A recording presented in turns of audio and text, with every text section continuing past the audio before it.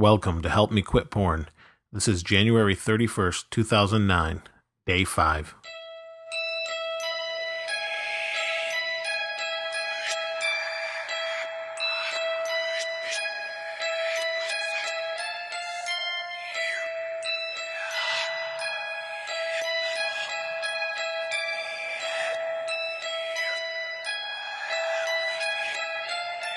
This is not your typical podcast. This is primarily about me and getting the porn out of my life. Not to just stop looking at porn, but to stop feeling that I need to look at porn in my heart. To change my viewpoint and my heart's perspective on what's needed in my life for real. If I can help you along the way, then so be it. But join me on this adventure of ridding myself of the porn in my life.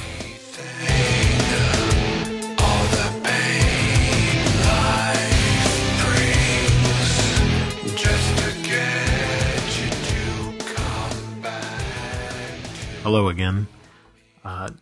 Wanted to give you an update since I haven't spoken to you in a day or so. For those of you that are actually listening, I hope this podcast may speak to you, or whatever reason you're listening to it, or maybe help you. I just wanted to, give you my update for today. Podcasts have been seeming to get shorter and shorter, and that may be good for you, may be bad. I don't really know. But just thought I'd share my thoughts again. The past couple days have been pretty good. I've already struggled with porn once, so I think that's twice this week that I've looked at porn. I don't really want to. I actually looked at it when I woke up, strangely enough. Now, for you that don't know, scientifically, for men, testosterone is greatest in the morning, or when you wake up. Now, my clock's a little bit different. I work overnights. But when you wake up, your testosterone level, or in the morning, is greater. And therefore, you have more of a tendency to want sex. It tends to be in reverse, I believe, for women. So, a funny little joke God's playing there, but that just shows that we need to give of ourselves more than anything else. And that it's not about us. As far as struggling with it, I actually am dealing with the temptation right now. I don't know why, but this isn't, being a weekend, everyone's in bed right now.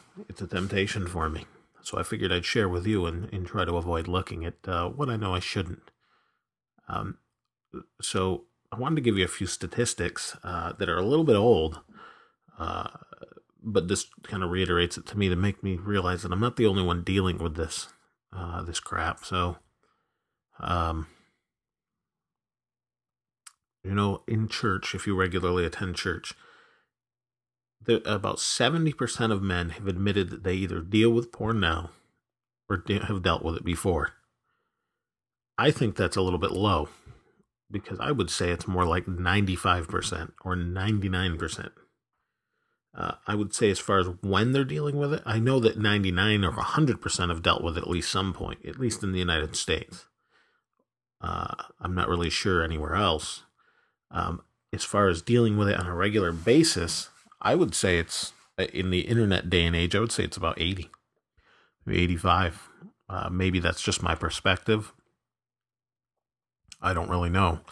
The few people that I have regular contact with, they tell me that they have dealt with it in the past, and they take certain measures to prevent themselves from looking at it. I myself have done, certain things to try and not look at it regularly. That includes telling my wife. We kind of have a deal, even though it's hard for me to do this, because at other times my heart, or what I want to do, says, I don't know if I'd even call it my heart. I don't really know. But what I want to do is I want to look at porn. I want to satisfy the craving or the hunger that's inside me, regardless of what's going on in my brain. And the strangest thing is, those thoughts, when they're in my mind, on the reverse side of my mind, I don't really know how to explain it. But at the same time, I'll have a Christian song going in my head, and I can listen to one or the other. I usually ignore the Christian song and go with what will satisfy me immediately and then make me feel bad afterwards. So I'm dumbed down to, it's not an excuse, it's just reality, that I'm dumbed down to dealing with the situation in many different ways because I've tried them and just said, no, forget about it. So. But anyway, I don't really have any specific verses today. I use uversion.com. Seems to be the easiest way to find verses, and I really like it. So I don't really have specific verses that I was thinking of today, other than what's been on my mind. Strangely enough, isn't about me, and maybe that's part of a change. I don't really know. I think it's in James about what we're supposed to do. A lot of pornography comes from what we want and what we desire, not what we know is good or what we know will please ourselves, please God, and so on. Let me see if I can find it for you. But what's coming to mind right now is, let's see if I can find it. I think it's in James 1. This is the New Living Translation again. You can use your preference, your interpretation, whatever. I don't care. It doesn't matter to me. I don't give a crap about all the accuracy bull crap as far as, debates. I don't think that's as important as some people make it out to be, as long as it conveys the particular message that God was trying to get across. So, disagree with me or not, I don't really care. Anyway, let's see what I'm looking at right here.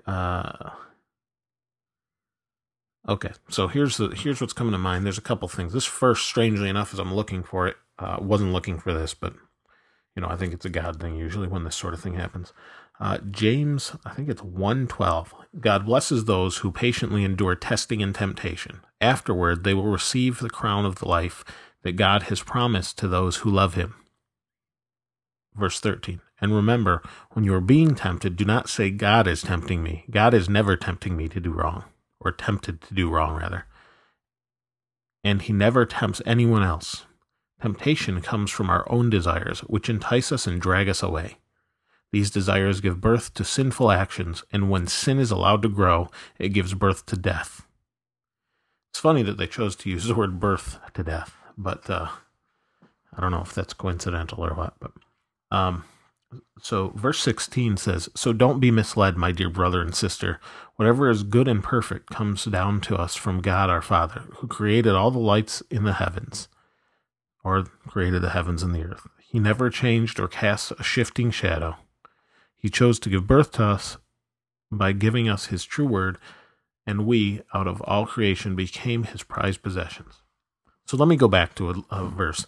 I'm not going to go on for, 30 minutes rambling to you, but I figured I don't think I'm going to share what I was going to share before, as far as what we're supposed to do. I can give you a quick thing, is what I know I'm supposed to do is go out and help others. Pretty much a God calling for everyone that's a Christian. Okay, now you're a Christian. You've got your issues, but go out and help others become Christians or love Jesus, love God, so that they may, not have to endure what's at the end. We're going to have to deal with all sorts of crap, more so temptation-wise that when we're Christians than when we're not. So,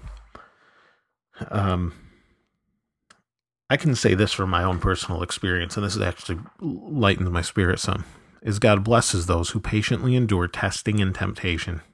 Afterward, they will receive the crown of life God has promised to those who love him. And remember, when you're being tempted, do not say, God is tempting me. God is never tempted to do wrong. So what what really sticks out to me is God blesses those who patiently endure testing and temptation. Blessing doesn't mean money. It could, but it doesn't mean money in this situation. It probably, at least for me, I think God hears our prayers. Simply put, I think that in everything we do. So it's easy. I've seen it demonstrated in different diagrams, whatever. I'm not into all the statistical bullcrap and diagrams and all that. So I like statistics, but not, whatever works for you. I think there is a block of, if there's sin in our life, plain and simple, if there's sin in our life, God can't come near us. He's holy. In fact, when I feel down, if I say, Lord, you're holy, holy, holy, it's unbelievable how much just that simple phrase, holy, holy, holy, really lifts me up. So the point was, with sin, there's death. We have all heard that if you're a Christian. With sin, there's death. Plain and simple. With life, or with being righteous, there's life or blessing. God will hear your prayers if you come before, if Jesus cleanses you of your sins, he forgives you of your sins. Now you can be heard by the Father. Maybe, I might be wrong. I'm not a philosophy major, a theologian, whatever. But I think it's that simple. It's as simple as, okay, now I'm not pure. God can't hear me. I'm not pure. Now, I know that's not technically the case. God can do everything. But as far as a Christian is concerned, we can't walk up to the Father being unholy or with sin. It clouds our vision. It changes our decisions. It changes our thought process. And it's amazing what that will do to you. So let me just leave you this one thought, is try it for, I don't know, a week. When I can go a week without looking for porn, I know this sounds ridiculous to some, and others, they know what I'm talking about. When you go a week without looking at porn, see how much more your prayers are answered. I don't mean selfish prayers. I mean prayers that are for others, or see what walks into your life and what has changed. I don't know, what your situation is, but for me, I see things change much more rapidly, and I have much, much more hope when I'm pure or clean before the Lord. And it's hard to stay that way, but when you are, guarantee, and I'm not preaching a blessing message, I'm preaching, and I'm not trying to even preach, I'm just saying for my own benefit and yours, when you're clean before the Lord, things change, and there's much more hope. Without God, there's not hope. So if we can stay clean, and that will benefit us, better than anything else, that's the way to go. So just take a look at James. James chapter 12 is where I was reading. James 1 chapter 12 is where I'm reading for. Keep that in your mind, and hope you're doing well with your issues. If you have issues with porn, if you're dealing with the same exact thing, it'd be great to know I'm not the only one. I know I'm not the only one, but if you're even interested in talking about it, drop me an email. I got 2 email addresses. You can do it right through you can do it on Podomatic, or you can do it at helpmequitporn@gmail.com. And I'll respond at some point. I'll check it, and if